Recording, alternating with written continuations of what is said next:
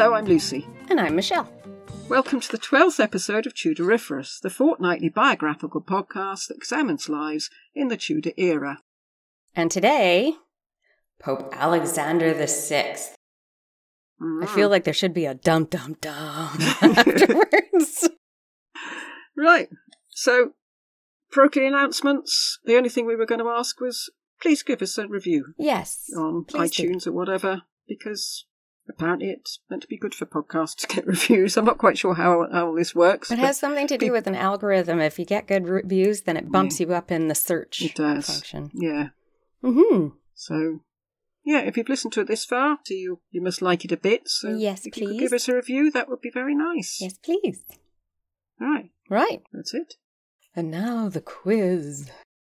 Right, okay. And it's Edmund Dudley. Lovely Mr. Dudley. I really enjoyed it. I found it fascinating because it was so different from anybody we've had before, and it seems so scarily modern. It did, but it was also very depressing. But not in a good way. No. I was hesitant to release this one, but I think it'll be okay. It'll balance out the extra happy one of... We really did go from one to the other. Pointings was this happy, let's do it, let's go, to, Well, Mr. Borgia, the Pope's quite jolly in a funny sort of way.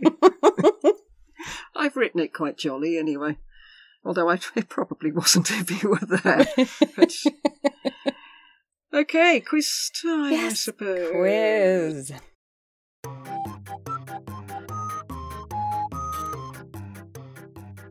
Quiz. Okay, question 1. Mm-hmm. What is the Latin name for the procedure followed by the Crown to challenge private jurisdictions? Yeah, I started to tell Rob about that today and I couldn't remember the damn name. I ended up saying, some sort of Latin. I can't remember. Quo warranto. Warranto. That was it. I remember the quo bit, so I should get half a point. Okay, half a point. Number 2. In what county was Dudley the Knight of the Shire, the Justice of the Peace, the Tax Assessor, and the Tax Collector? Sussex. Yes, correct. Poor Sussex. Well, it's bounced back since. I think it's quite a wealthy county these days. Okay. Number 3. What is the name of the book that Edmund wrote that is still being read today? Oh, God.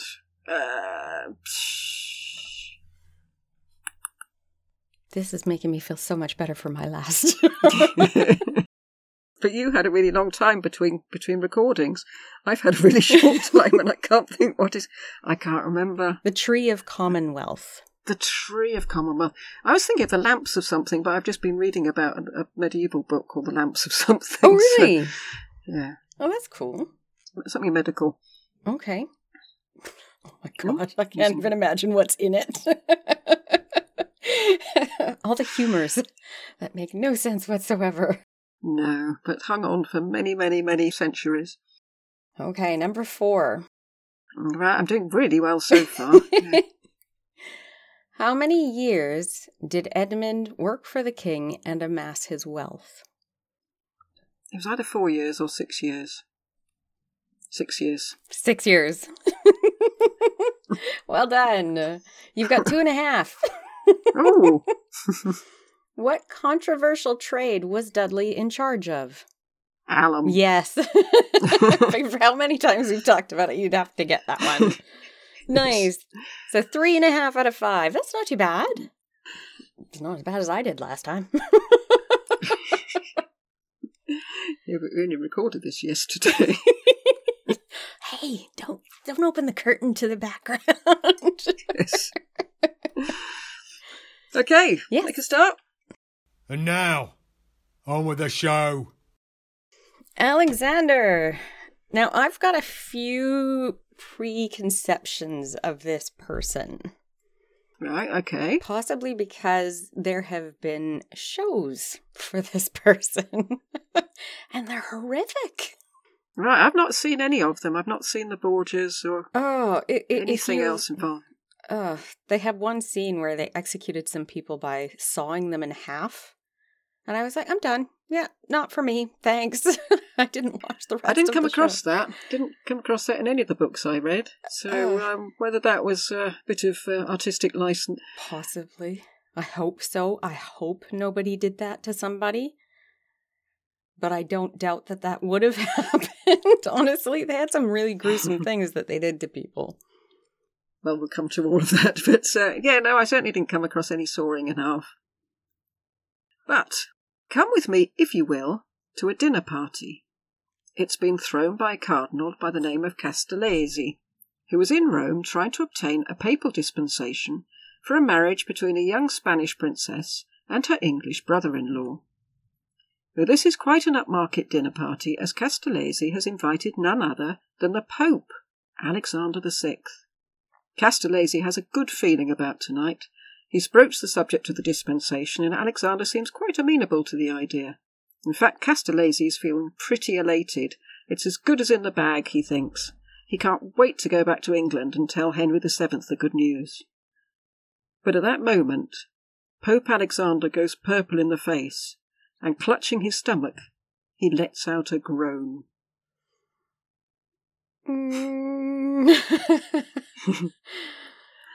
First of all, let me ask you a question. What do you think makes a good pope? I'm not entirely sure, because I would think of what would make a good pope now, but it wouldn't be the same as what would have been a good pope during the Tudor era. Well, what would be a generic... I mean, what would you expect from a... Well, first I'd expect them to actually be pious and believe in God and follow the church doctrines. I'm pretty sure none of the Borgias did, though. No. But you would think, no, somebody kind. You always hope somebody, the Pope is a kind person that actually loves people. No, I think Alexander took an altogether different view of good popage. In fact, behold the strumpet of proud Babylon, her cup with fornication foaming, full of God's high wrath and vengeance for that evil which was imposed upon her by the devil.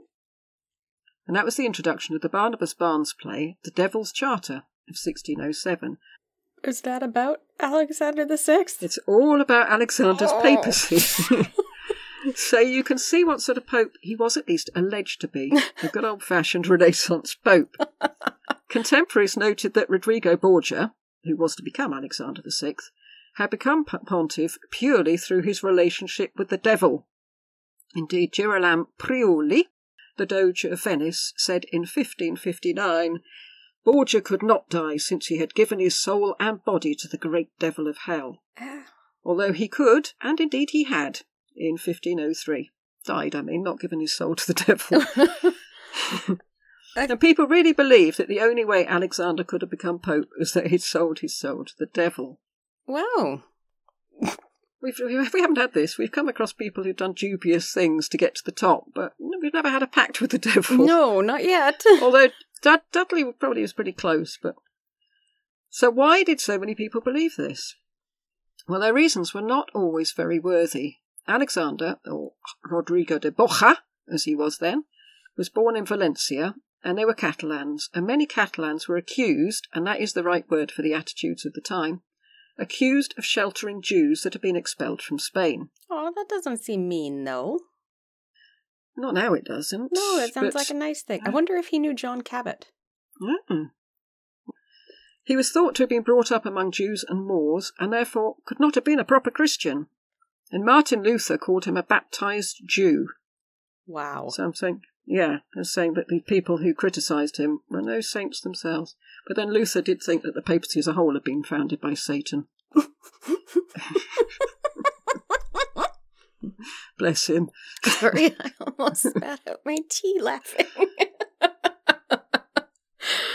Oh my goodness. But just being Spanish was bad enough, because Julius II, the pope following Alexander, his denunciation of Alexander after the latter's death built very heavily on the fact that he was a Spaniard. So So another reason that doesn't make Alexander's detractors look great is they thought that he was in league with the devil because it seems he may have been epileptic. Right, and they thought that was demon possession. So wait, the Pope was epileptic? Apparently so. I mean, that's the only recording I found of it. Oh. Somebody said that he was in league with the devil because he had epileptic fits. Okay. However, Alexander gave people plenty of other reasons to criticise him. The main accusations thrown at him were those of simony, which we talked about with yes. Mr. Dudley, avarice and nepotism, and he was definitely guilty of all three. Simony, as we said, was selling of church offices, which he did with wild abandon. And incidentally, the word nepotism, from the Latin nepos, meaning nephew, came from the papal habit of giving preferment to the sons of their family, since, obviously, they wouldn't have sons of their own. Right. Not our Alexander. He had at least 6 children, some of whom went on to become immensely wealthy and famous, even up to today, especially Cesare Borgia and Lucretia Borgia. Oh, yes. Everybody knows Lucretia. I think she's got to be the most famous person out of that family, actually. I think so, and yet I felt, yes, it wasn't deserved. No. From the books I've read, I've got actually 2 books downstairs on her, and you feel sorry for her by the end of it. Oh, I did feel sorry for her, yes, I really did. I will come to the children towards the end. However, Alexander was not the only pope to have children. It was quite common. What made Alexander different was that he acknowledged them as his own, and he revelled in them and worked hard to promote them. At least that's the commonly held view. But the author G.J. Mayer had another theory. He argued that the birth dates of the 4 children Alexander had by his long-term and very accommodating mistress Vanozza, when measured against Alexander's known whereabouts, actually precludes him from having fathered any of them, and that his acknowledgement of them merely consisted of addressing them as beloved son or daughter in correspondence. And Mayer points out that he uses the same address to Ferdinand and Isabella, and he definitely wasn't their father. Well, I don't think so. I've assumed he meant, the usual term that Catholic priests use, me and my son. Yes. When you talk to people. Personally, I think it's unlikely. He wouldn't have invested all the time, money, and heartache in them if they hadn't been his own kids. Right, and he does. He certainly does. And also, Stefano Infessora, a historian who was around the court at this time, said rather cryptically of the Borgia household, I love this quote, "I could tell you many other things, but I will not recount them, because some are not true. And those that are anyway unbelievable." So the true ones are more unbelievable than the ones which are false. Wow. Alexander's bad press. Yeah, I've noticed we have become quite revisionist ourselves in our coverage of the people we've met so far in this podcast, because you were sure that Margaret Beaufort was going to be holy and dull. Yes. She turned out to be a drunk with a gambling problem. Yep. We both ended up with very different views of Jasper, neither of which was the one I started with. Edward Plantagenet may not even have been Edward Plantagenet, and Edward Poynings, whom I thought was going to be a monster, turned out somewhere between a saint and a teddy bear. And Alexander may be another one in this mould. Oh, really? Yeah, well, possibly. Julius II was probably one of the reasons that Alexander gets such a bad press. See, he was the Tudors to Alexander's Rich III in terms of propaganda.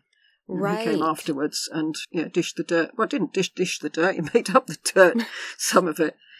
Following his death, Alexander's servants were threatened with violence or just tortured by Julius's men until they came up with salacious gossip about Alexander. Oh my God. Okay, wait. So the new pope is torturing the previous pope's servants? Yes. What? We will do, Julius. Oh, that is horrible... What kind of pope thinks torture is okay? A Renaissance pope. Oh, that's so wrong. That is not what I would expect in a pope. Please, current pope, whichever one you are when you're listening, please do not torture people. That should just be an automatic thing with the pope. You take a vow to never torture somebody. What the heck? Yeah, you shouldn't need to take that vow, should you? No. The story is that he dosed his enemies with a mysterious concoction called cantarella, probably an arsenic solution, comes from this source and so should be taken with a pinch or 2 of salt. Okay. And much of what we hear about Alexander was more likely to have been Cesare. He really was a naughty boy. Yeah, I've also read about him and actually Yeah. put the last book away because I ran out of any patience. It was so disturbing. Yeah, I got the impression he was sort of the Italian George Duke of Clarence. Yeah. But some things are definitely true. He definitely had several mistresses. He definitely, probably had several children. And he also frequented prostitutes. But again, Alexander was not alone in that. It was an extremely decadent age. Prostitution as a class flourished. The term courtesan was introduced for the more upmarket prostitutes, and they figured so prominently in society that Pope Sixtus had taxed them.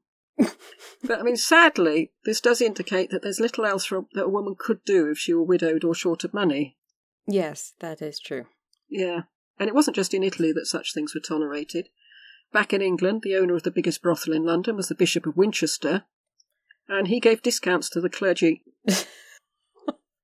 So I presume he would justify this by a quote I came across by St. Augustine, which was, "If society were to do away with prostitutes, the world would be convulsed with surplus lust." And he was the one who said, "Lord, make me good, but not yet," wasn't he, St. Augustine? Oh my goodness. Yeah.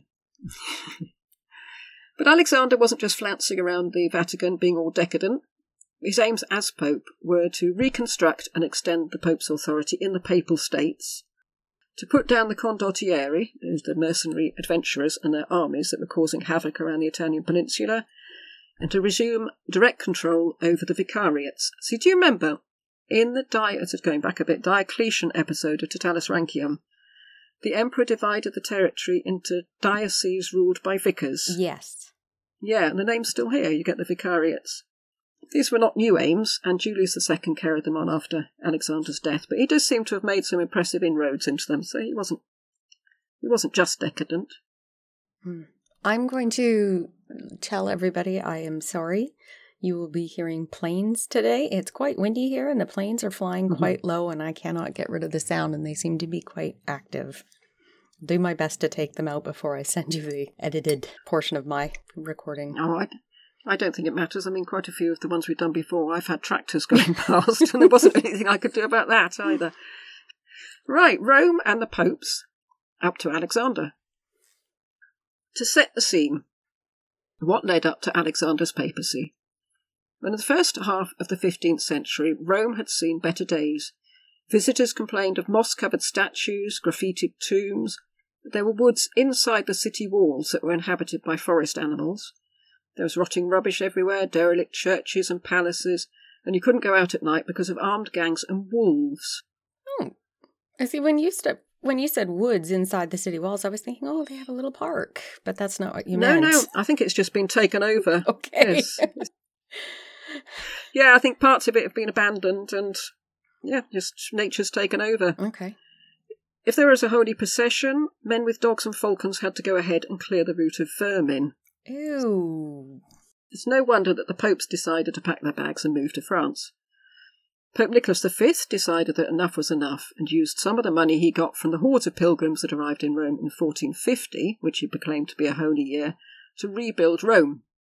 He moved into the Vatican Palace and invited artists, sculptors and gold and silversmiths to come in and titivate the city. But after Nicholas's death, the next pope took the name of Calixtus III, and he was Bishop of Valencia, and, which is more useful to the purposes of this podcast, his name was Alfonso de Boja. So he was Rodrigo's uncle. Oh, okay. So he was not very popular with the Romans because he was Spanish. Oh, again. Calixtus was an old man and he suffered from gout. Who didn't? And so everyone thought he'd be a quiet, unassuming stopgap until they found someone better. Someone less Spanish. But no, he announced it was crusade time and he abandoned all Nicholas's building plans to pay for it. He only lasted 3 years in office, but they were 3 very useful years for our man Rodrigo Borgia. A quick rundown, Rodrigo became Cardinal Deacon of San Nicola in Carcere. This was after Calixtus had specially created an extra opening for a cardinal in the college. Oh, so he created a job for his nephew. Yes, that's what they did. He became Bishop of Valencia, Vice-Chancellor of the Holy Roman Church, which was very lucrative, and he kept that job for 35 years and only packed it in once he became Pope. And he had a temporary role as Captain General of the Papal Army. So it is definitely handy having an uncle as Pope. Yes. Yeah, nepotism in the strict sense of the word. Borgia was too young to run for Pope when his uncle died, although you would bet he'd have gone for it if he could. The next Pope took the name of Pius II and was Bishop of Siena, so hooray, an Italian. Was he actually pious, though? He's P-I-U-S, not P-I-O-U-S maybe, so perhaps that O makes a world of difference. He too was more interested in slaughtering Turks and rebuilding Rome. And Borgia did pretty well out of this Pope too, since it was his change of vote that helped him get the papacy. The next Pope was a friend of Borgia, Pope Paul II, who died in 1471. And Borgia was now old enough to go for Pope, but there were only 3 non-Italians in the conclave, so they were extremely unlikely to vote in another Spaniard. Right. They've really got it in for the Spaniards. Yes, they really do. Yeah. I think it's just foreigners in general. I'm not sure it's Spaniards in particular. And that seems to definitely be an English thing at that time. So yeah, I guess it's common in every country, maybe? Perhaps? I should imagine so. So next Pope, Sixtus IV. Again, Borgia had helped Sixtus to get the job and could reap the benefits. Sixtus was known by some as the new Augustus, who found Rome built of brick and left it built of marble. He rebuilt hundreds of churches, paved and widened the streets, brought fresh water to the city again, and built a certain chapel that bears his name to this day, although its ceiling wasn't painted until Julius II was Pope. So we always assume that patronage of the art is a good thing, but not necessarily so. It wasn't universally praised. The religious firebrand Savonarola criticised Rome for its concern for luxury. We may be pleased that these people gave their patronage to artists now, since we can enjoy it, but many saw it as a complete waste of money. Aw, I like that. No, not that it was a waste of money, but the art. I like the art. Yeah. Well, Pericles had the same thing when he was trying to build the Parthenon, and people kept saying, no, stop it, you're just spending too much money. Yeah. But it's been quite popular since, hasn't it? Yes, it has. Yes, during the reign of Sixtus, Borgia was made legate to Spain and negotiated a treaty between Aragon and Castile. The Pope gave Borgia discretion as to whether to allow the marriage between Ferdinand and Isabella, as they were first cousins. Really? Luckily for the future of English history, Borgia said yes. Yes. He very often did say yes. So the King and Queen of Spain had every reason to be grateful to him, and they made him godfather of their first son. And you get the impression that the term godfather was quite apt for Rodrigo Borgia. Mafioso. Yeah, that was the line that Horrible History took anyway. And Borgia then helped the next pope, Innocent VIII, to get to the job, so you can see he's got through a lot of popes. So more perks for Rodrigo. Under Innocent, Rome relapsed back into the pre-Nicholas days with armed gangs roaming the streets. So the upshot of all this manoeuvring was that Borgia was a very rich and influential man. And he also has 4 children at this time to add to the 2 he's already had. So celibacy is obviously just a mission statement for him. And when Innocent VIII died, Borgia was 61. So it was now or never if he wanted that papacy. And rather touchingly, when he was made pontiff, having bribed virtually everyone in the conclave, he appeared at the window wearing the largest of the 3 sizes of papal robes. There's an interesting side note, because they didn't know who was going to be made pope. So they made 3 lots of papal robes in a small, medium and large. Yes. So they were ready. Pontifex mentions that, and I think it might have been in one of their background episodes about the fact that it was just sort of a generic pope costume, basically. Yes, a big baggy one. Anyway, when he was at the window, looking down at the expectant multitude of Rome, he's meant to stand there demurely and say, "Vollo, I wish it." Instead, he kept shouting, "I'm the Pope! I'm the Pope!" Yeah! And he got so excited during his coronation festival that he fainted. Oh my goodness. You feel he's like a little boy, really, running about, shouting, "I'm the Pope!" So why was Alexander chosen? Well, money, as we've seen, and of course he had made that pact with the devil, but there is a bit more to it than that. He was chosen because of a deadlock in the voting between rival groups supporting other candidates, which had repercussions for external politics, which extended out across Europe, even, in case you're wondering whether we'll ever mention the place, to England. So, these two are the popes. In the red corner, you have Cardinal Ascanio. And he's the brother of Ludovico Sforza of Milan. Oh, I've heard that name before. Yeah, well, you'll hear it a lot in this episode. Okay. He had the patronage of Charles VIII of France, who was looking for a new pope who would be hostile to the king of Naples, who was Aragonese. Right, and it's important to understand that because that is the basis of the entire episode, really. So you've got Cardinal Ascanio, and he is under the patronage of Charles VIII, and Charles VIII is trying to make Naples French and not Aragonese. Okay, and what year is this right now? I'm just wondering if this is before Henry VII has taken the crown? No, after. After, okay. Yeah. It was important to get a sympathetic pope on board because, Naples was a papal fief, so the pope would only agree to crown a ruler if he agreed with his politics. Okay. And in the blue corner, you have Cardinal della Rovere, later Julius II. And he was promoted by the Neapolitan king, Alfonso II. At least he was, initially. So you have the Aragonese on one side of these battles for Naples, and the battle for the papacy, and the French on the other side.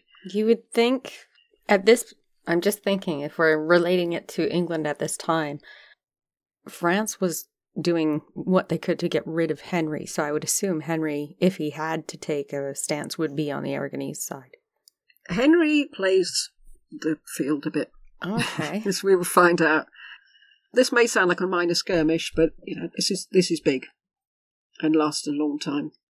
So Alexander, during the papal election, managed to remain separate from those two factions, and so was able to secure the votes of those who didn't want to be drawn into international politics.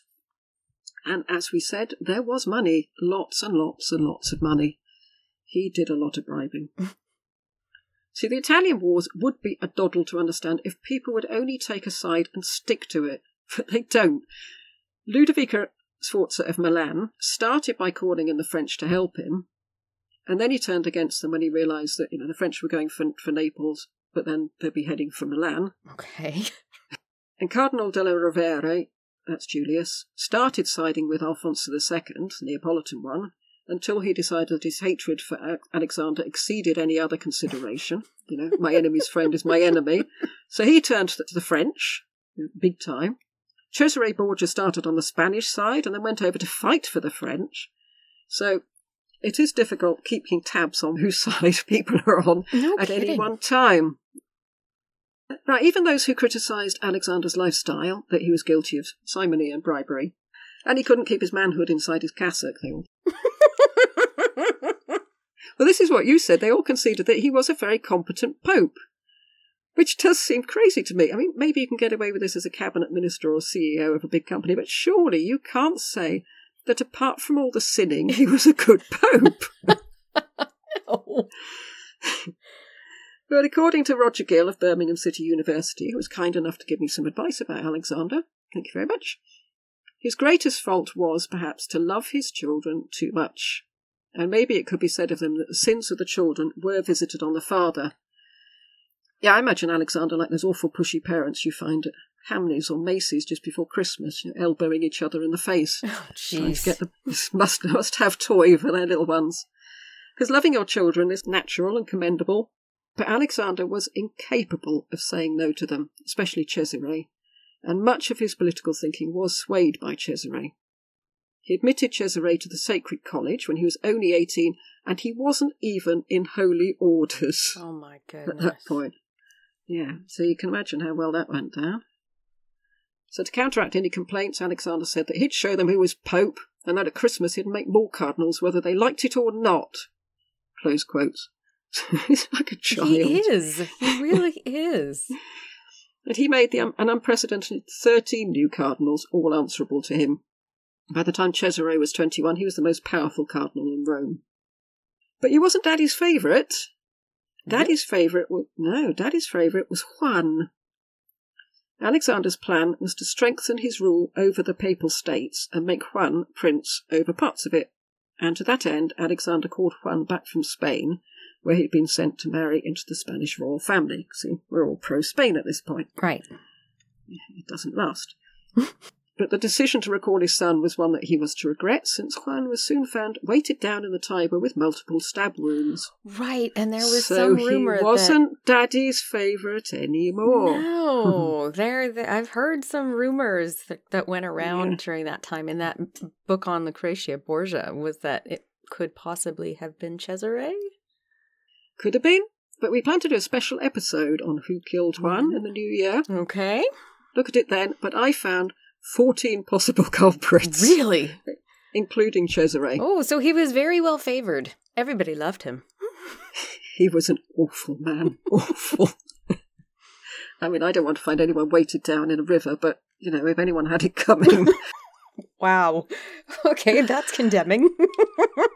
Well, we'll hear all about him in the new year. It's, if you think Cesare's bad. Interesting, Cesare had been shunted into the church, a job for which he was wholly unsuited, by Dad. And Juan was given leadership roles in the army, a job for which he was wholly unsuited. But Juan's death enabled Cesare to ditch the church and take up arms, which is what he wanted to do in the first place. He didn't want all this cardinaling.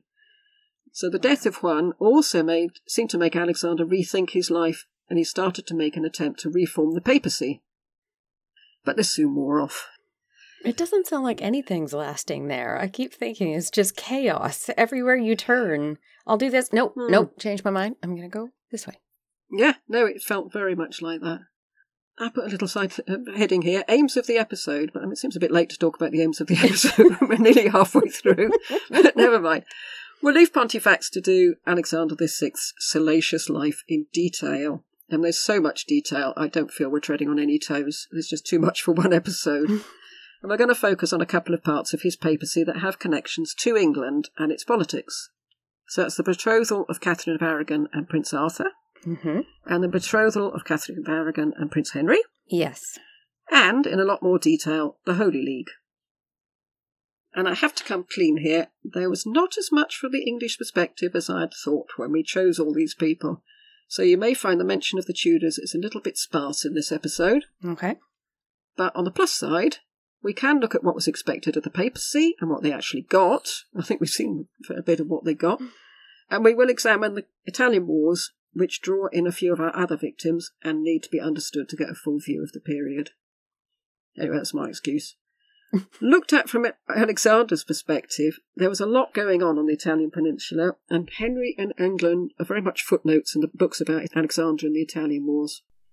So I've dredged out as much as I could.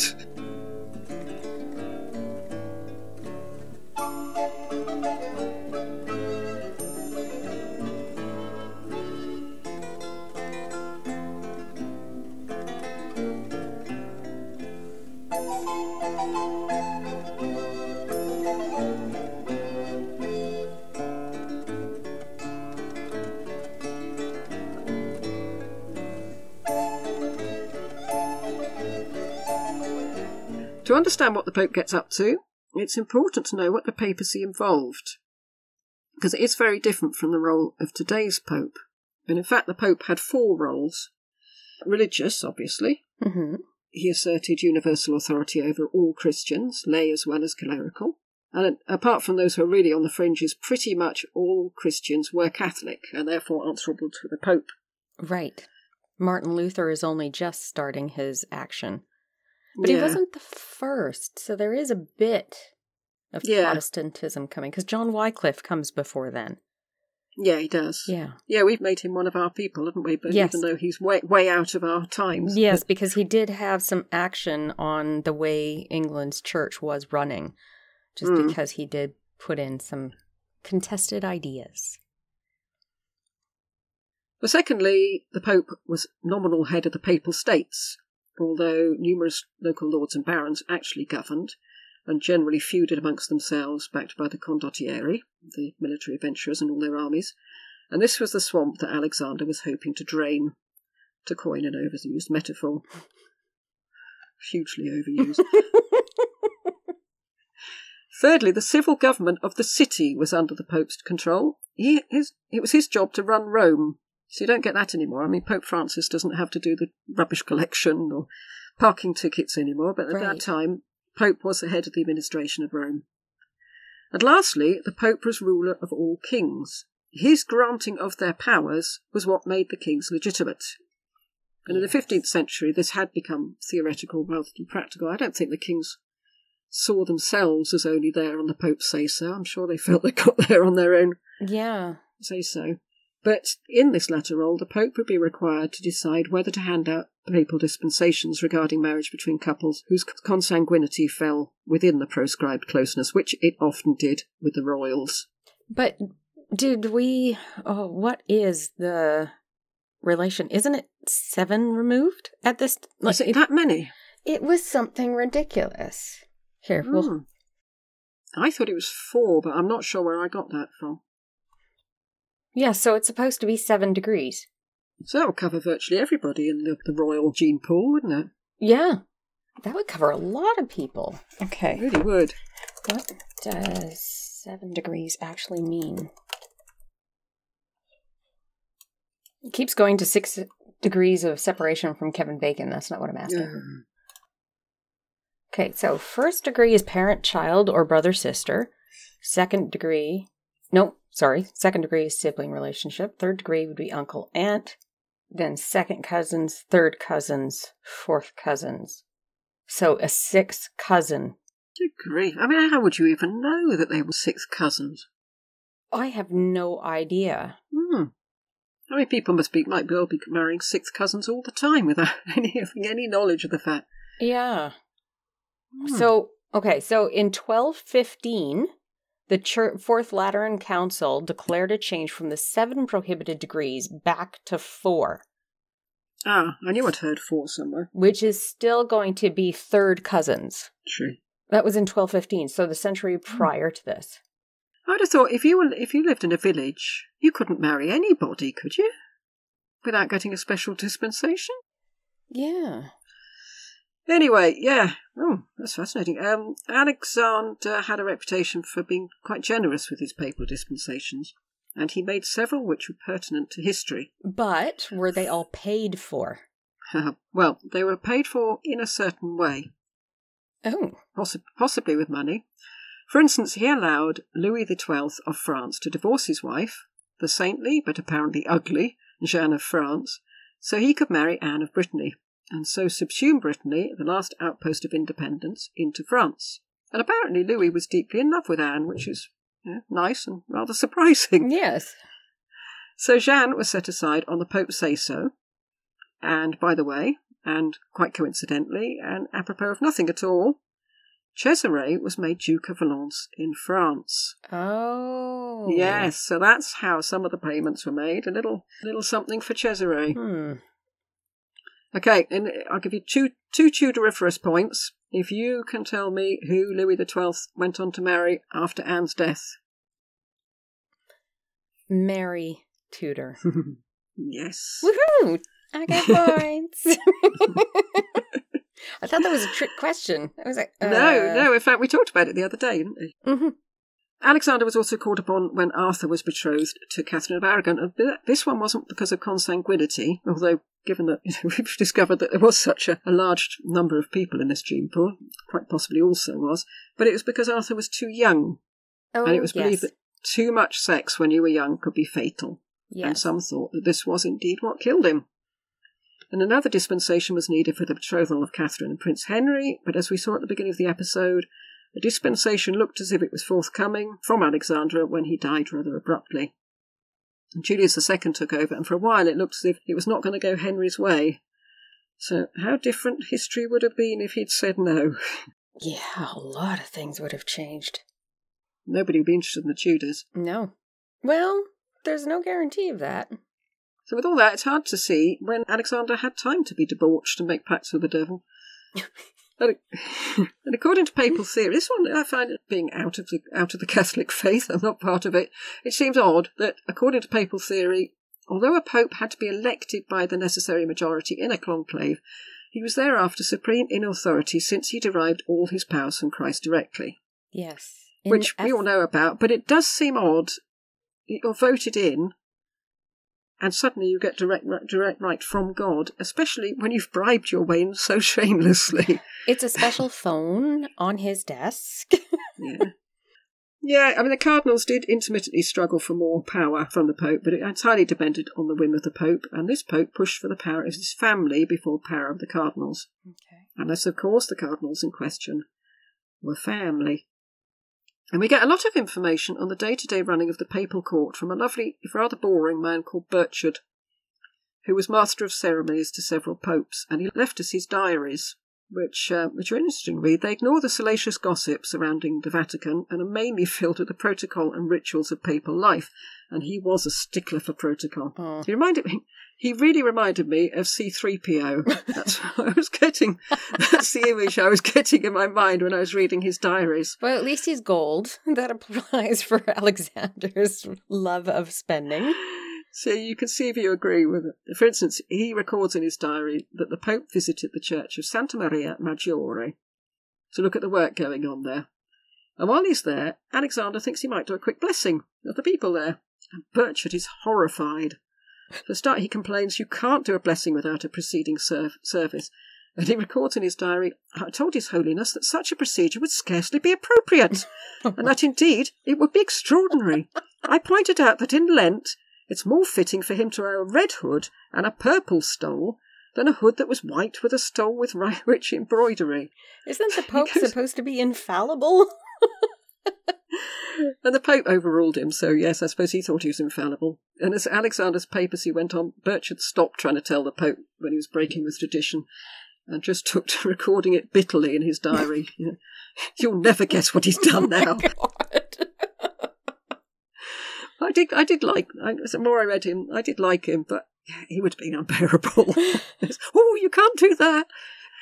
Another slight digression. There have been a lot of digressions in this episode, but it's an interesting one. In 1500, Alexander announced that there'd be a jubilee, a holy year, and this would bring in pilgrims, and pilgrims would bring in money, and Alexander needed the money to fund Cesare's military campaigns. So now, come with me, if you will, on a journey around Rome in this jubilee year. But make sure you bring lots of ready cash. Nothing is free in a jubilee year. So our itinerary could look something like this. We could visit the Santa Maria Maggiore and admire the manger that had once been Jesus' crib in Bethlehem. Oh, sure. Then we could go to the San Giovanni in Laterano and marvel at the swaddling clothes that had wrapped up the baby Jesus. Then on to the table where the apostles had eaten the Last Supper. And then to St. Peter's to see the lance that pierced Christ's body on the cross. And by the way, if you couldn't make it to Rome, you could also see that lance in Paris or Nuremberg. Oh, my Lord. And we could round up the day gawping at the holy heads of St. Peter's and St. Paul's, which one pilgrim noted still have their flesh, colour and beards as if they were still alive. Ew. I had vision of, they got a couple of actors in and told them to stick their heads through the table and put some cloth around. That's better than my thought, which was they just beheaded a couple of people that they thought looked like them. Well, the heads were actually stuck on silver statues, which had at one time been encrusted with jewels, but the jewels had been prized off and nicked some time ago. And in fact, following the theft, frescoes showing the terrible things that would happen to you if you steal were painted on the walls near these I've never seen that word, reliquaries, as a deterrent. And you can still see them, apparently, in the Archbasilica of St. John Lateran in Rome. So I shall definitely be booking my flight when COVID's over. Right, now we get to the Italian Wars. To understand what's going on, and why a Holy League was thought necessary, and who joined, and what was in it for them, we need to have a quick run-through of the Italian Wars. At least over Alexander's papacy, because they continued for a lot longer. And it's complicated, and I will try and put a timeline on the website, which will, hopefully, help make sense of everything, because I can't cover it all here. One thing I felt was underplayed in some of the books I read was the fear of a Turkish invasion, and that may reflect the attitudes of the day, since Isabella of Castile found it hard to drum into people that this threat was imminent and serious. And remember, it wasn't that long ago that Constantinople fell to the Turks in 1453. Yes. And she was very keen that they should present a united front in the case of a Turkish invasion. But it wasn't until the first encroachment of the Turks on the Italian peninsula, and a book by a Romanian author, Georgius de Hungaria, which made people finally sit up and take notice. His memoir described the fate of the people in his country, which had been taken over by the Turks. He bemoaned how he saw a public selling ground, the poor captives are brought, bound with ropes and chains as if sheep for the slaughter. And there they're examined and stripped naked, there a son sold with his mother watching and grieving, and it goes on in this vein. Georges's memoir became a bestseller and was reprinted several times between 1480 and 1500, and so people couldn't really stick their heads in the sand anymore. They knew what to expect when the Turks arrived. So Italy was vulnerable. You have the Turks to the east, the French under Charles VIII sweeping down the peninsula to attack Naples, and yet another menace, syphilis. So we'll come back to the last one in a bit, and the Turkish dimension is too huge and leads us too far from England, so we'll stick with the French invasion.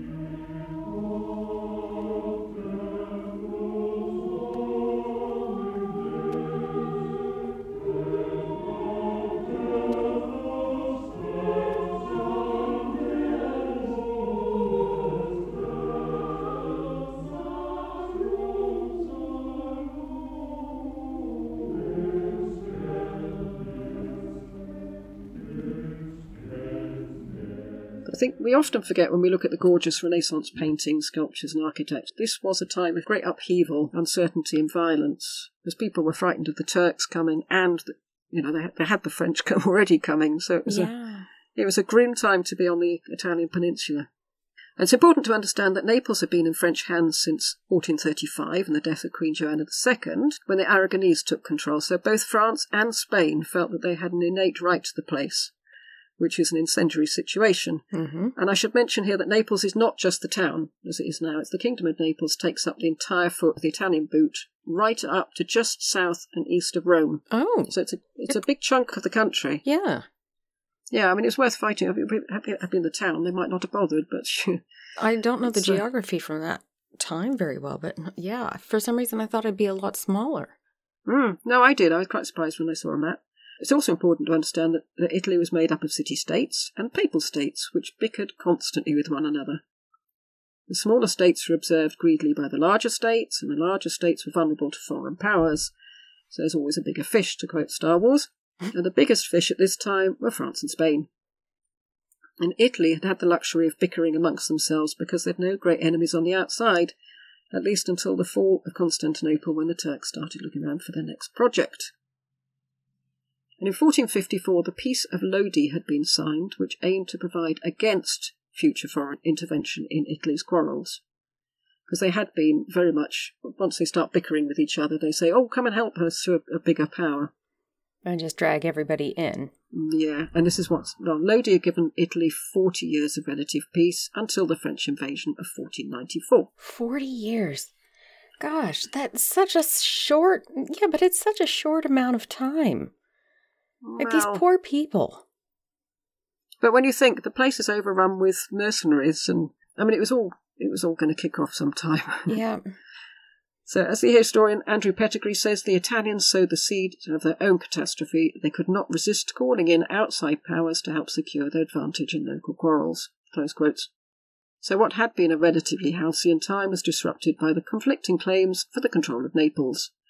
This, on a local level, was between King Ferrante I of Naples and Ludovic Sforza of Milan, incidentally the man who commissioned Leonardo's The Last Supper. Yes. And this brought in the larger factions of France and Spain, when Ludovico suggested to King Charles VIII of France that he should invade Italy and oust King Ferrante. Like bringing in cane toads to get rid of pests. What could possibly go wrong? Wow. Yeah, initially Alexander tried to placate both sides, but eventually decided to side with the Aragonese Naples.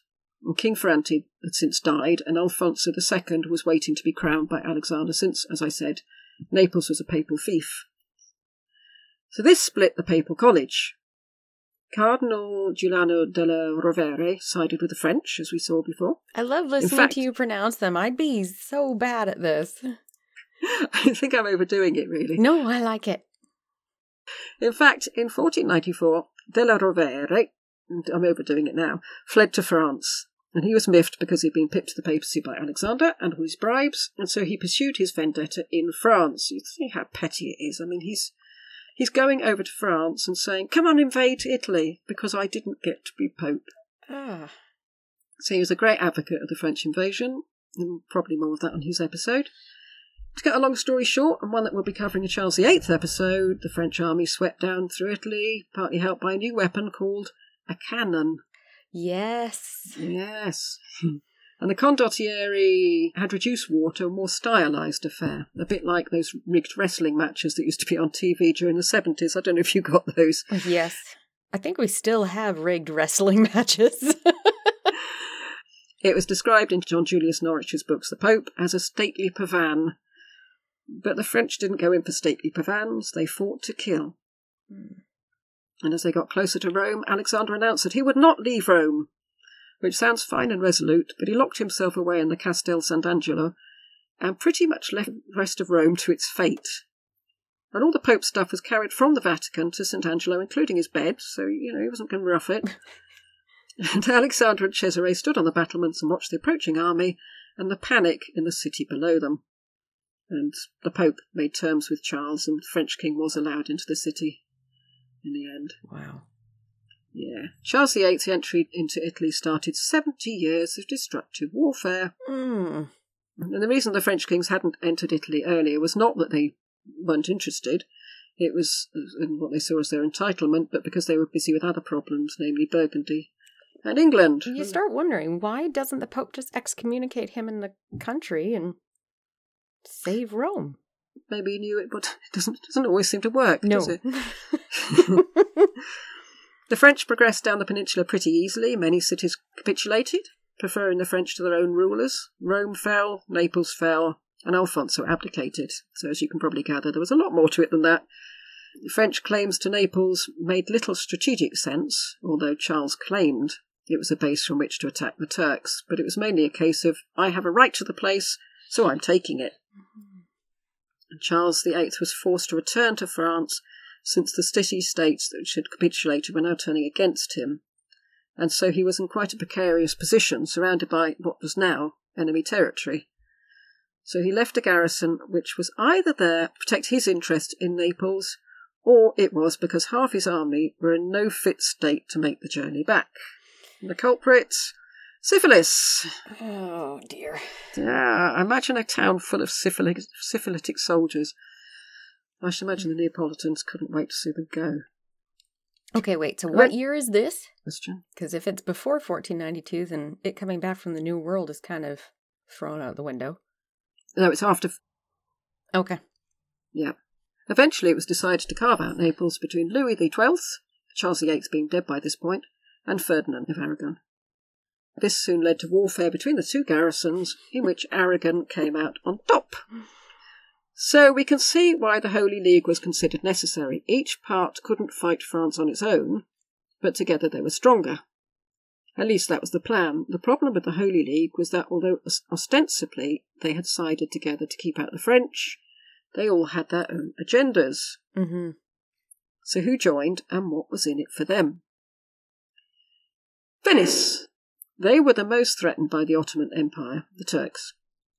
By September 1500, what Isabella of Castile had been warning about all along came to pass. Venetian colonies were falling one after another to the might of the Turkish navy.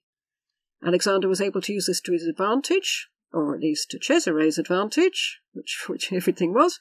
He told the Venetians that if they wanted help from him for their campaign against the Turks, they must help Cesare campaign in the Papal States. And the government of Venice made Cesare a gentiluomo in the city and gave him a palace. Lucky Cesare. This seems so evil. We're not going to help you unless you help us. Now, did they have to help Cesare first? Unless you help my boy, I think they probably did, or at least signed things to say they definitely would. Wow.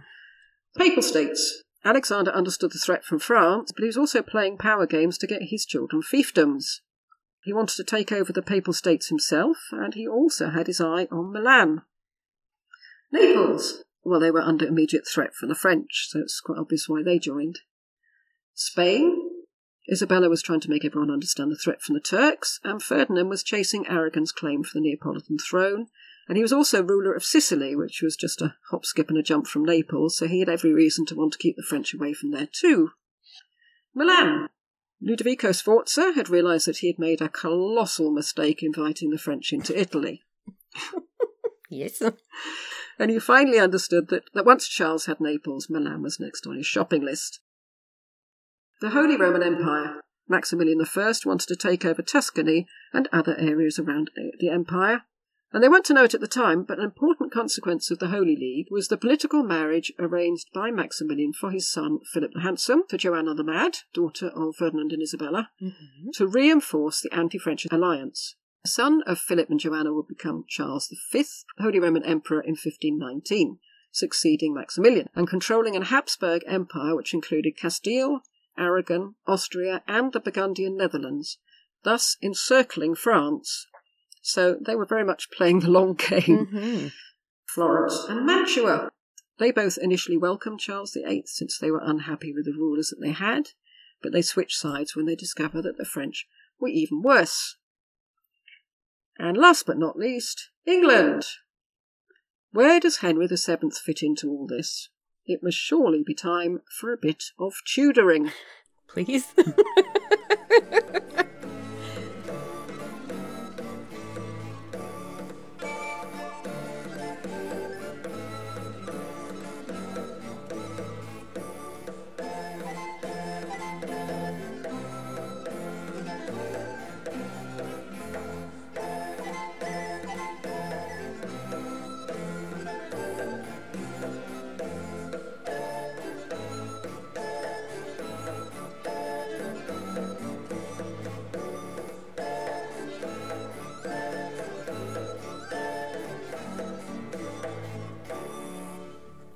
Henry VII at last. It was Innocent VIII who oversaw the transition between Richard III and Henry, and the fact that he gave papal dispensation for the marriage between Henry and Elizabeth of York, they were cousins, shows an acceptance of Henry's reign. Henry was very devout, like his mother, who will remain nameless. Otherwise I'll have to put in an afterwards. He was very quick to swear loyalty to the papacy, and Henry had good reason to want to keep his relationship with Spain secure as negotiations were in place for the marriage of Arthur and Catherine, and he also had strong trading links with Venice. And during the First Italian War of 1494, Henry officially sided with the Holy League, although he didn't join until 1496, when another raid of Italy by the French seemed imminent. So when you say joined, he became part of the League but didn't send any people? He supplied at all. Oh. Even once he joined, he supplied no soldiers or money unless it was in the form of trade. Oh. So, well, then did he join? He officially joined. He said, yes, I'm joining, but he didn't actually send them anything. And at the same time that he was ostensibly in this anti-French league, he was making trade deals with France. But at least he agreed to join, because James IV of Scotland just said that the French and Turks weren't attacking him, so forget it. So at least he showed willing, even if he didn't actually do anything to help them. Nothing at all. So neither side of the Italian War particularly wanted Henry. Oh. I mean, why would you? Although the Holy League did ask him to keep the French busy on France's northern borders so they wouldn't have troops to invade Italy. But Henry said he'd tried that before, it didn't work, and he didn't want to do it again. So he didn't even do that. So also, of course, he would have been reluctant to put into jeopardy those trade deals with France. Right. He wasn't an idiot. No. And as I say, neither side had particular use for Henry, but they were both very keen that he shouldn't join the other side, and they lobbied hard to that end, especially Isabella, who offered the sweetener of a Spanish princess to clinch the deal. Oh, is that how that started? Partly, yeah. Okay. Henry played it pretty well, as he often did. Trade deals with France improved his relationship with Charles VIII and then Louis XII, and his constant insistence that he was loyal to the Pope meant that he didn't fall out with the papacy. And after this, following a series of deaths amongst his advisors and families, as we've seen, and with Henry's declining health with TB, he didn't participate or even pretend to in later Italian wars. So that's our tutoring done. Really, that's it? That's all I could find. Okay. So, That's fair. To Anyway. be honest, we weren't even 100% sure we would be able to find much, but we just felt it was an important person we needed to discuss. So yeah. Yeah, and an interesting one. We've talked about his children. Even when we do a Patreon feed, we've thought about doing biographies of interesting people around the globe who had nothing whatsoever to do with England, and I am sure that Cesare will get an episode. And Lucretia may get an episode. I'd want to do But Lucretia. I would want her in that draw. Yeah, but I can't do a Borgia without mention of these people. So following the death of his brother Juan, Cesare resigned his cardinalship, which he wasn't really suited for, and concentrated on warfare. But warfare is expensive, and he often had to go to Daddy to get him to finance it, and Daddy would say no, and Cesare would do that Shrek cat face, and Daddy would say, oh, I can't say no to you, and then he would find the money by selling offices or changing people's will, so it turned out that they'd actually left all their money to the papacy. Wow. And it was rumoured having people killed so he could ransack their property. Wow. Mm. Yeah, no, none of that fits in my idea of a pope. No? No. Nope. Oh. I'm going to stand firm on that one. Yeah, well, you're very picky, aren't you? His inability to say no to Cesare was well known. The Venetian ambassador reported back, today the Pope has had some difficulties with the Duke, that's Cesare, who required another 20,000 ducats for his campaign, for which His Holiness had already paid out a great deal. Although the Pope is reluctant to give him the money, he'll come round in the end, as he does with everything concerning his son. And the same ambassador was told of a Venetian cardinal who died after days of vomiting and diarrhoea, and vomiting diarrhoea was often put down to poisoning, because, there's no way of knowing. No. And he said, this ambassador said, as soon as the Pope heard of his death, he sent a man to the house, and before dawn it was completely plundered. And this added another 150,000 ducats to Cesare's war chest. Oh my goodness. So it's quite frustrating not to be able to talk at length about Cesare, since he was a fascinating and truly awful man. And he was riddled with syphilis. And then they all were. Alexander, Julius, all of them. And their sexual behaviour honestly beggars belief. Wow. Given that they knew that they were carrying a sexually contagious disease. Cesare became very pro-French, and in fact married a French woman. Lucky girl. Charlotte d'Ambray, sister of the King of Navarre. I can just pray that he was kind to her. I don't think so, but... When he was made Duke of Valence. And I could tell you so much about that wedding night, but this isn't Cesare's episode, so maybe if he does get his own episode, we could learn about the 8 times a night, the laxatives, and the silver commode. What? But sadly, that's not for now. What? But meanwhile, Alexander's siding with the Spanish. However, Cesare gives him the Shrek cat eyes again, and Alexander gives way and becomes pro-French. This seems purely in order to give advancement to his son. That when the French invade Italy again and attack Milan, Cesare is part of the French conquest. What? Yeah, I know. Now, was Alexander using Cesare to strengthen control of the Papal States, or was he using the French to get a duchy for Cesare? I mean, Wow, yeah, that is so wrong. yeah, it's gone topsy-turvy. It started out as a bid to protect Naples, and now Cesare's in the French army attacking the place. Oh my goodness. But in his army was a certain Torrigiano, famous for 2 things. Punching Michelangelo in the nose, and making that wonderful tomb of Henry VII and Elizabeth of York that you can see to this day in Westminster Abbey. Yes, so talented. Unbelievably talented. But a little hot-headed, I think. So we're not going to follow Cesare's exploits. It's not his episode. But at one point it does become clear he's no longer working for the papacy. He's gone his own way. So his father's given him all this money and he's just doing whatever the heck he wants. Pretty much. Oh my. Pretty much. Yeah, and father's getting this money through some questionable means, shall we say. Doing this makes me want to do like a historical slap. Just back through time. Yes. But the alliance with France caused problems for Alexander's daughter, Lucretia, since she's married to Alfonso of Aragon. See, this is the trouble with political marriages at a time when people change their allegiances more often than their socks. Yes, and Yeah. poor Lucretia She's about to be passed around. Anyway, it's not a problem for long, as Alfonso suddenly found himself stabbed. Yes.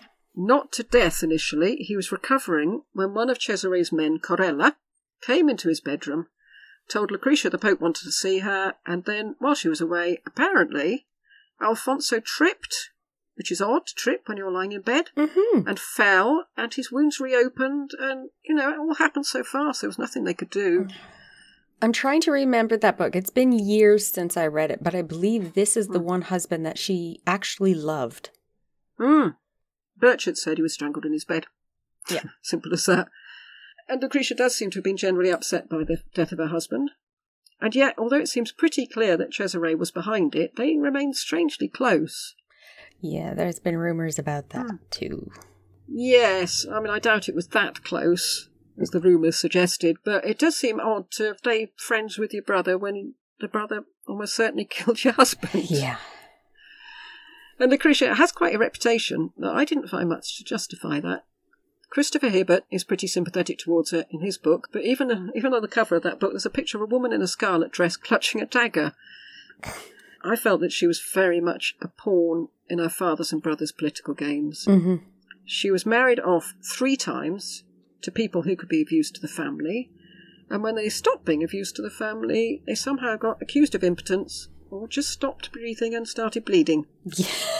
Yeah.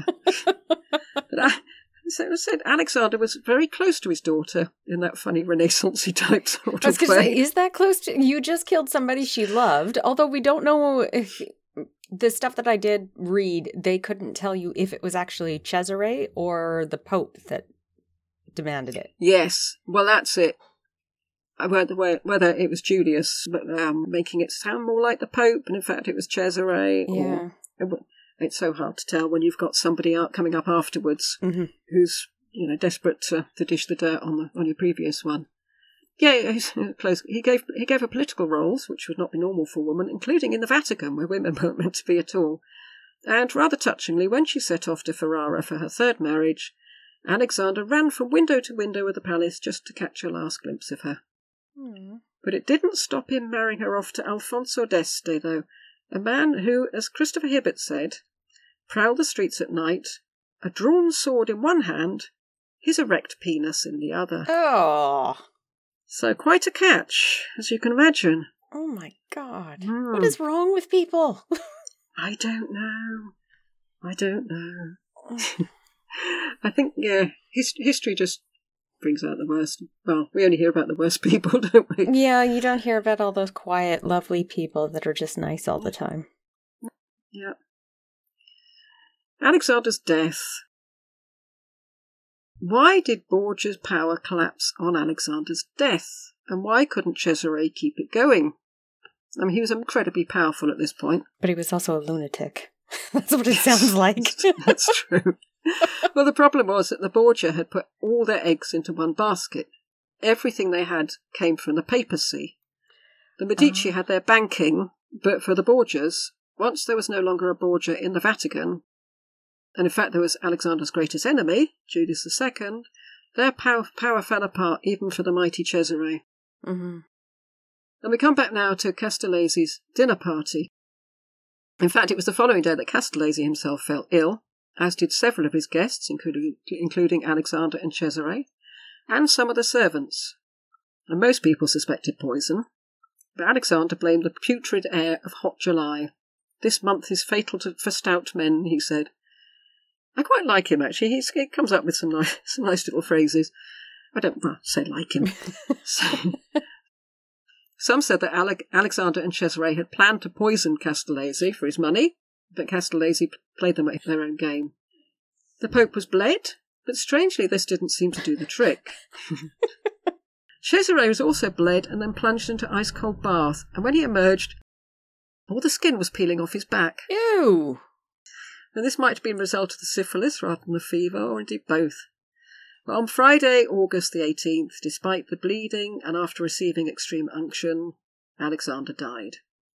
And those around his deathbed could apparently confirm having seen 7 devils around him at the moment of his death. Similarly, Alexander reportedly also began to boil and his mouth began to foam like a cauldron on fire.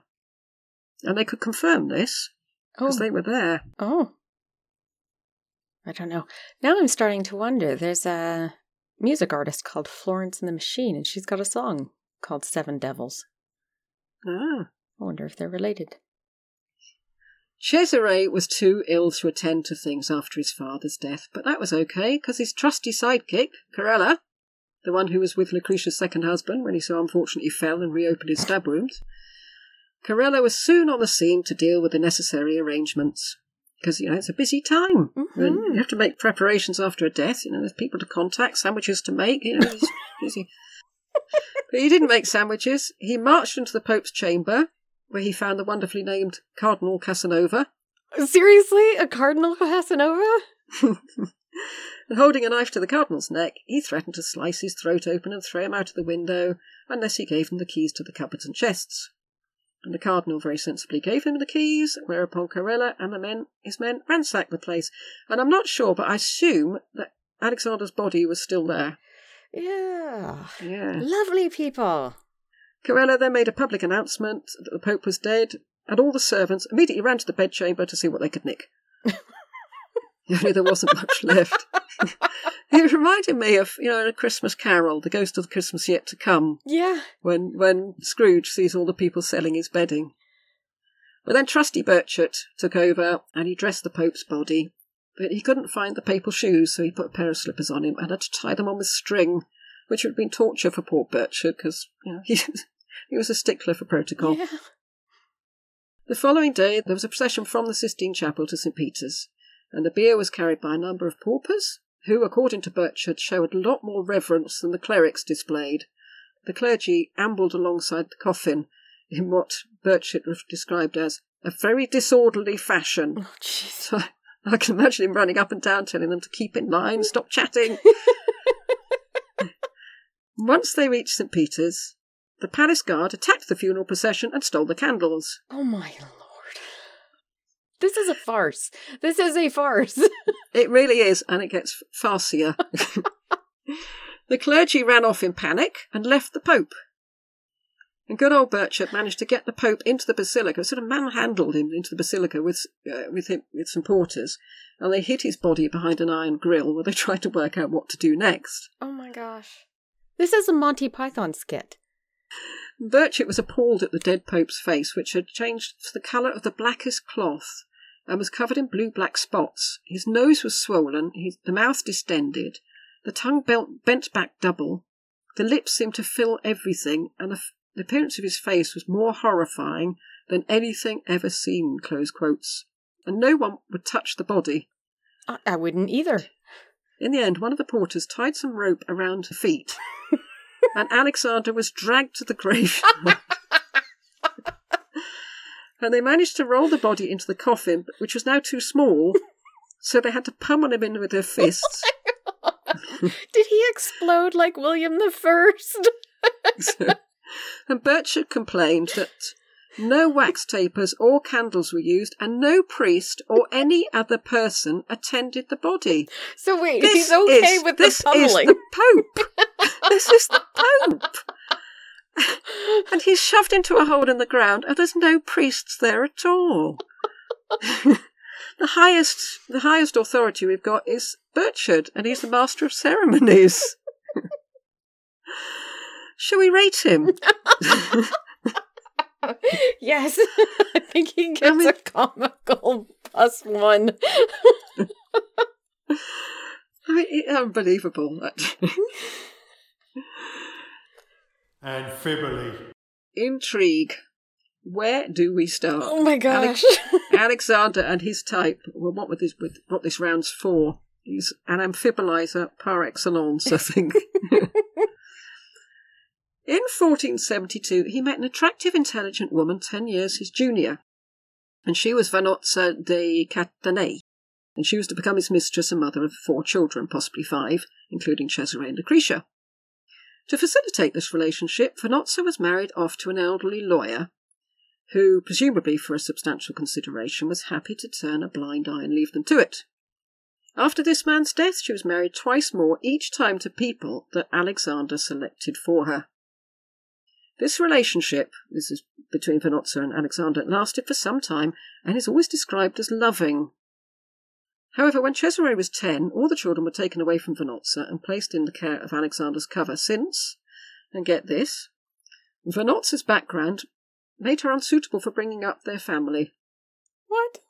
Which I read to mean, you can't look after my children, woman, you've been sleeping with a priest. What sort of moral example does that set them? But I thought setting up all those bogus marriages must give them a pretty high Amphibole score. Mm-hmm. When he was Pope, and he badly wanted to be Pope, he bribed his fellow cardinals on a scale wholly unseen before. Even one who was intending to go for the post himself was given 4 mule loads of gold. And I don't know if we can work out how much a mule load is in modern money, but I think the answer is probably an awful lot. So that would take a lot of intriguing, whispering in dark corners and sneaky backhanders and lot, and that's when we were thinking about the round, that's the sort of exactly what behaviour we were thinking of. So if we can believe the scandal, and as I said, it's not entirely certain that we can, he also arranged to have several people disposed of in order to get their possessions to fund Cesare's jollies around Italy. So I don't know how much you're thinking of rating him. 50? 10. There's got to be a 10. There is nothing else you can go with. I thought 10. Yeah. Okay. Yes. Wow. So Amphibole. 20. 10. 20. Anti-peristasis. Rise and fall. He was the nephew of Pope Calixtus. Why did he take the name Calixtus? It's so difficult to say. The third, and so benefited from nepotism in the true sense of the word. He was made cardinal at the age of 25. He completed a law degree in Bologna in just a year and became top of his class. So, academic genius, or did he have very large pockets even then? Pockets. Vice-Chancellor at the age of 27. Borgia's claimed descent from the royal house of Aragon. But as far as anti-peristasis is concerned, being nephew to the Pope, you're almost guaranteed high office in the church. Yeah. And add to this his own largesse in bribing his way to the top.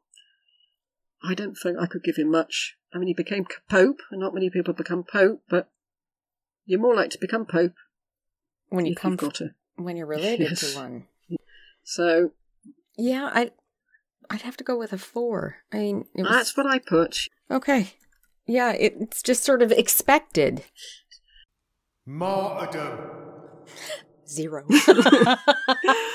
Very little here. You could say he sacrificed himself for the good of his children, but almost certainly he would have been a better pope if he hadn't. Was it for the good of his children? I mein, it didn't help them at all, essentially, at the end. He intended it to be for the good of his children, but yeah. But no. They're just a brood of spoilt brats, weren't they? Yeah. Yeah, 0 then. Okay. B-team. Posterity. And if you were to grab someone in the street and say Pope Alexander VI, people would look at you blankly. You know, especially if you said it out of the blue without any preamble. But if you say the name Borgia... Yes. And immediately a whole morass of corruption, debauchery, self-servingness comes to mind. Yeah, they're still making movies and TV shows about him. Yeah, I was going to say he was played by Jeremy Irons in the series The Borgias. Not someone who would leap straight to my mind if I were casting. No. Alexander. I haven't seen it, so I don't know how good he was. At least 2 of his children were very famous. More famous than he is, though. He left a trail of destruction. Well, as far as the wars are concerned, I'd say Ludovico of Milan, probably. And Julius were probably more to blame than he was for that. But, yeah, I mean, the fact that he changed sides probably didn't help. Mm-hmm. So, yes. I think I'm going to have to go with a 10. Yeah? I don't know many people who haven't heard of the Borgias. Yeah, but which Borgias? I mean, they've heard of Cesare and Lucretia. Have they heard of Alexander? That's why I knocked him down a bit, because I've knocked him down to a 7, because I thought, yes, Borgia. Right. But when I've told people I'm doing Alexander VI, they don't know. He's the Borgia Pope. Oh, right, okay. Yeah, you're right. So, I think I'll give him an 8, because he still did create those 2 kids. Yeah. Okay, I'll go with a 7. Already decided to. 15. Float, a bleeding float. Look at Exhibit A. Looking at Exhibit A, quite the nose. Yes, now I wondered about that nose. Yeah, we see him in relatively low-key clothes here. Mm-hmm. I bet they cost a bit. There's a bit of fur poking out. Yes, did he have a nose? He was accused of being a baptised Jew, so maybe that's all that's raising its ugly head again. He's quite heavy. He's got his extra-large robes on. No, you know why it's extra large. But he wasn't a lazy glutton. You know, you get these people having massive feasts. Apparently he wasn't at all. He threw banquets, but rarely ate more than one course himself, and he walked everywhere. I'm not sure if that was when he was Pope. They probably told him you can't do that. But before that, he used to walk everywhere. The next picture is he's tickling the foot of baby Jesus. Yeah. Who sits on his mother's lap. Now, it's thought, I put this picture in because it's thought that the model for the Madonna was Alexander's mistress, Julia Farnese. Oh, yeah. Which caused a little bit of a scandal. I mean, you can't make the Madonna. Yeah, mistress. It just shows how shameless they are, doesn't it? We should say in the second photo how he's dripping in jewels. Like, that's a lot of jewelry on that. I don't know what the papal vestments are actually called. No, I don't know. But that is a lot of jewelry. I would recommend looking at images of the Borgia apartments, or even going there, because they're very beautiful and they're full of symbolism as well. Okay. So, yeah, they're very interesting. However, I would direct you to Exhibit B on the next page. Oh, definitely a different take on him. So the first picture still has him in jewels, but also the weirdest crown I've ever seen. That's true, actually. I didn't really look at the crown. That's like a 4-tier crown. It looks heavy, doesn't it? Yes, it Especially does. since it's probably covered in jewels. Yeah. And then there's another picture. The picture opens out. The picture of him, the first picture, is on the top, and that shows him as Pope. With Well, sort of as Pope. Yeah, because he's got quite a beard, and in the other photos he didn't have Pope. But the other two are quite disturbing. Yeah, because when you open out the pamphlet, underneath he's depicted as a devil, or the devil. And as a devil, he's got the same elaborate cloak that he's wearing when he's Pope. The devil picture has the caption, Ego sum papa, which was, I'm the Pope, in case people hadn't worked that out, or throw back to his announcement. What is on his chest? Is that supposed to be the devil coming out of his own body? That is a sign of greed. The face on his stomach is greed. And instead of carrying a cross, he's got kind of a clawed horned with a lasso. Yes, instead of that sort of holy cloth that he's got hanging from it, it's a noose of some sort, isn't it? And where the Pope has his hand up in a sort of benediction, this other character has claws. Yes. In a sort of unholy mimicking of the benediction. Yeah. Same hat, but the crown now has flames instead of the crown flower sort of thing you see. Yeah. And the little horns coming out the side. Yeah. Yeah. It's odd, actually, because the picture of him as Pope, the papal cross should really have 3 horizontals representing the Father, Son and Holy Ghost. Oh, I didn't know that. Or the realms of the Pope's authority, the Church, the heaven and the world. The 2-pronged cross signifies an archbishop. Oh. So I don't know if the artist got it wrong, or it might be making a point that I've missed, I'm not sure.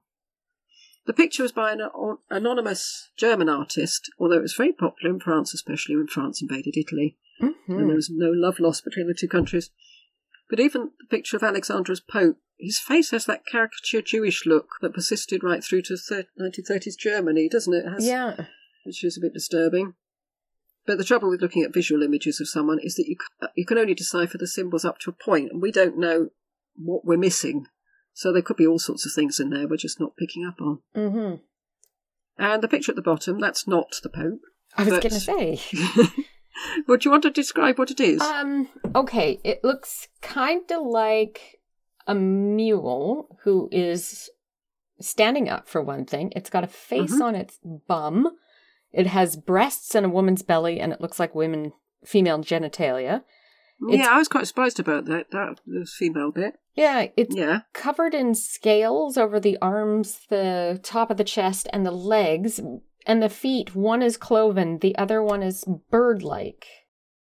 Oh, yes, I hadn't spotted that, actually, yeah. The tail looks like a dragon's head at the end of the tail. That's right. It's the head of an ass, the tail of a dragon, and covered in scales. We got no poodle this time. No, it looks like it might be trying to hold something. There's a castle behind it. Yeah. I can't make out what's on the flag. In 1496, 4 years into Alexander's stint as Pope, the Tiber flooded and a strange creature was washed up. And as we say, it had the head of an ass, a tail of a dragon, and it was covered in snails. Snails? Snails? Scales. Probably snails as well if it had been washed up in the river. People said it was the perfect symbol for the state of the papacy. And Lucas Cranach the Elder did a woodcut of it, it was called the Papal Ass. And as you say, it was depicted as female, but I don't quite understand why. But I only added that because I thought it was an interesting little side note. I mean, the pictures we should be going with are the ones in the Borgia apartment. So the first ones? And this interesting one where he's depicted as the devil. Yeah. Well, it's better than we've gotten before. I think you can't do any better than this, can you? I mean, he's got everything. Quite famous. Yeah, he's got what's his name? Pinturicchio, I think his name was, who painted the Borgia apartment. I mean, he was a famous Renaissance painter, and you've got him also portrayed as a devil. I mean, it's. Mm-hmm. I would put down 10. I'm thinking 10 as well. That's awesome. I mean, we've never had anything near this before, but we've. No. So he's done well in some interesting places here, isn't he? Yes. Right, tot it up. 8, 9, 6. Really? That many? 8, 9, 10, 11, 12, 13. Yep. 2, 3, 4. No, not that many. 53.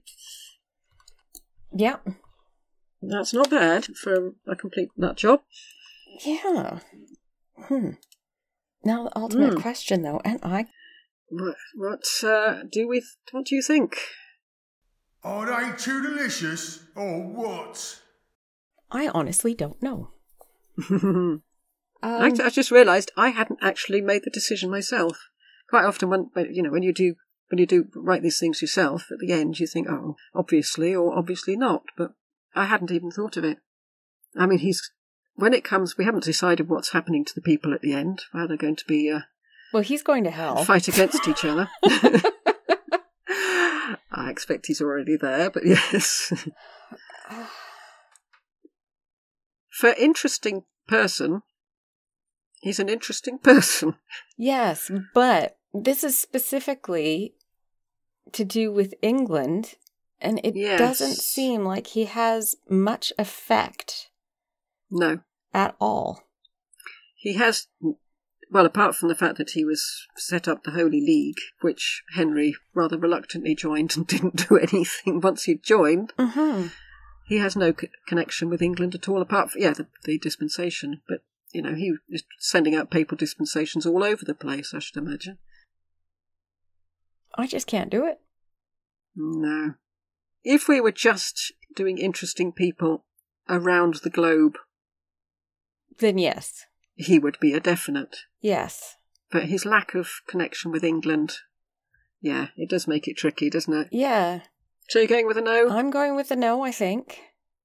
Yeah, I think I'm going with a no. That's okay. Very definite. We both said, I think I'm going with a no. Yeah, which is just it, though. I mean... Sorry, Alexander. But it's a no. It's a reluctant no. Yeah. So you've got the benefit of a reluctant no. But he's been fun to read about. Yes. I've enjoyed him. It will be very interesting to see when Pontifex gets to him. If he gets Pope or no. No, wait, that's their Patreon. They haven't got the proviso that he has to be anything to do with England. Yes. Which was quite a tie, really, for finding things about him. Yeah. Which is why I ended up mostly just finding things I found interesting and plonking them in. Still worked. Although I found it interesting, so I'm sure other people will. I did.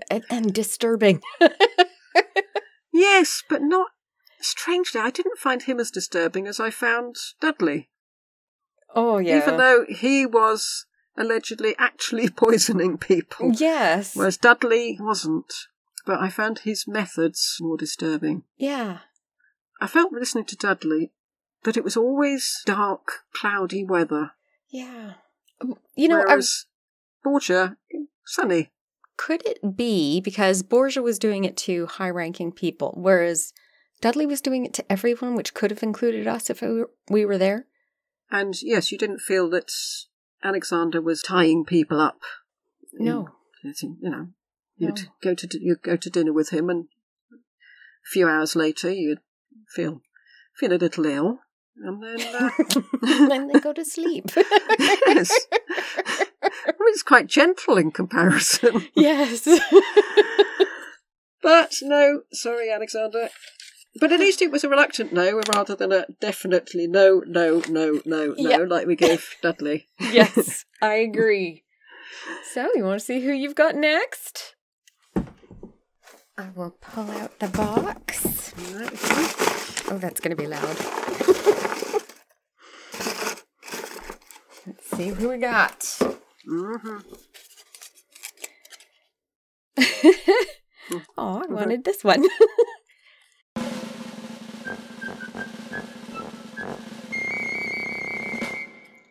Perkin Warbeck.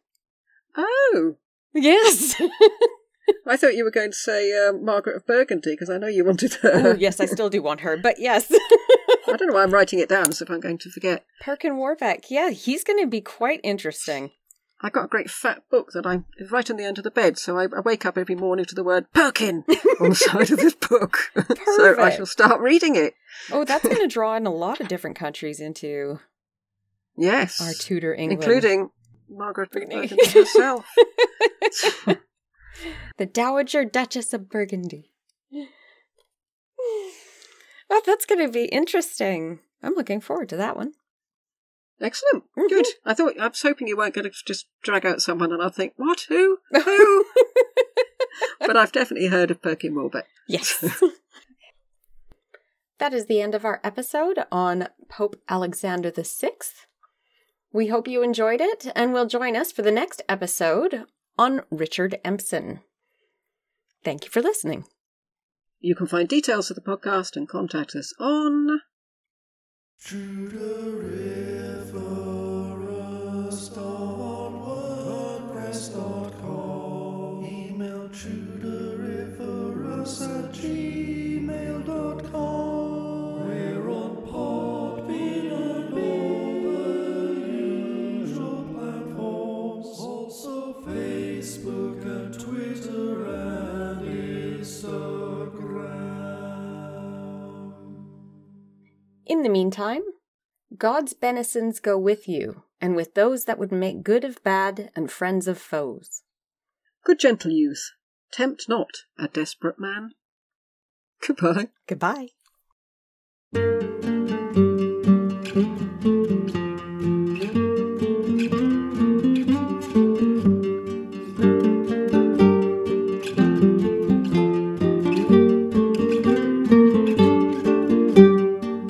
I need some money, give me some money. Please, daddy, please, daddy, please, daddy, please. I'll tidy my room, I'll even mow the lawn. But give me the money so that I can go to war. I need some money, give me some money. Please, daddy, please, daddy, please, daddy, please. I'll do the washing up, I'll even make the bed. But give me the money so that I can be wed. I can't say no to you, son, but let this be the last time. I'll make someone a cardinal, I'll organize a carnival. I'll poison someone rich, throw their body in a ditch. I'll change somebody's will with a flick of my quill. Please, daddy, please, daddy, please, daddy, please.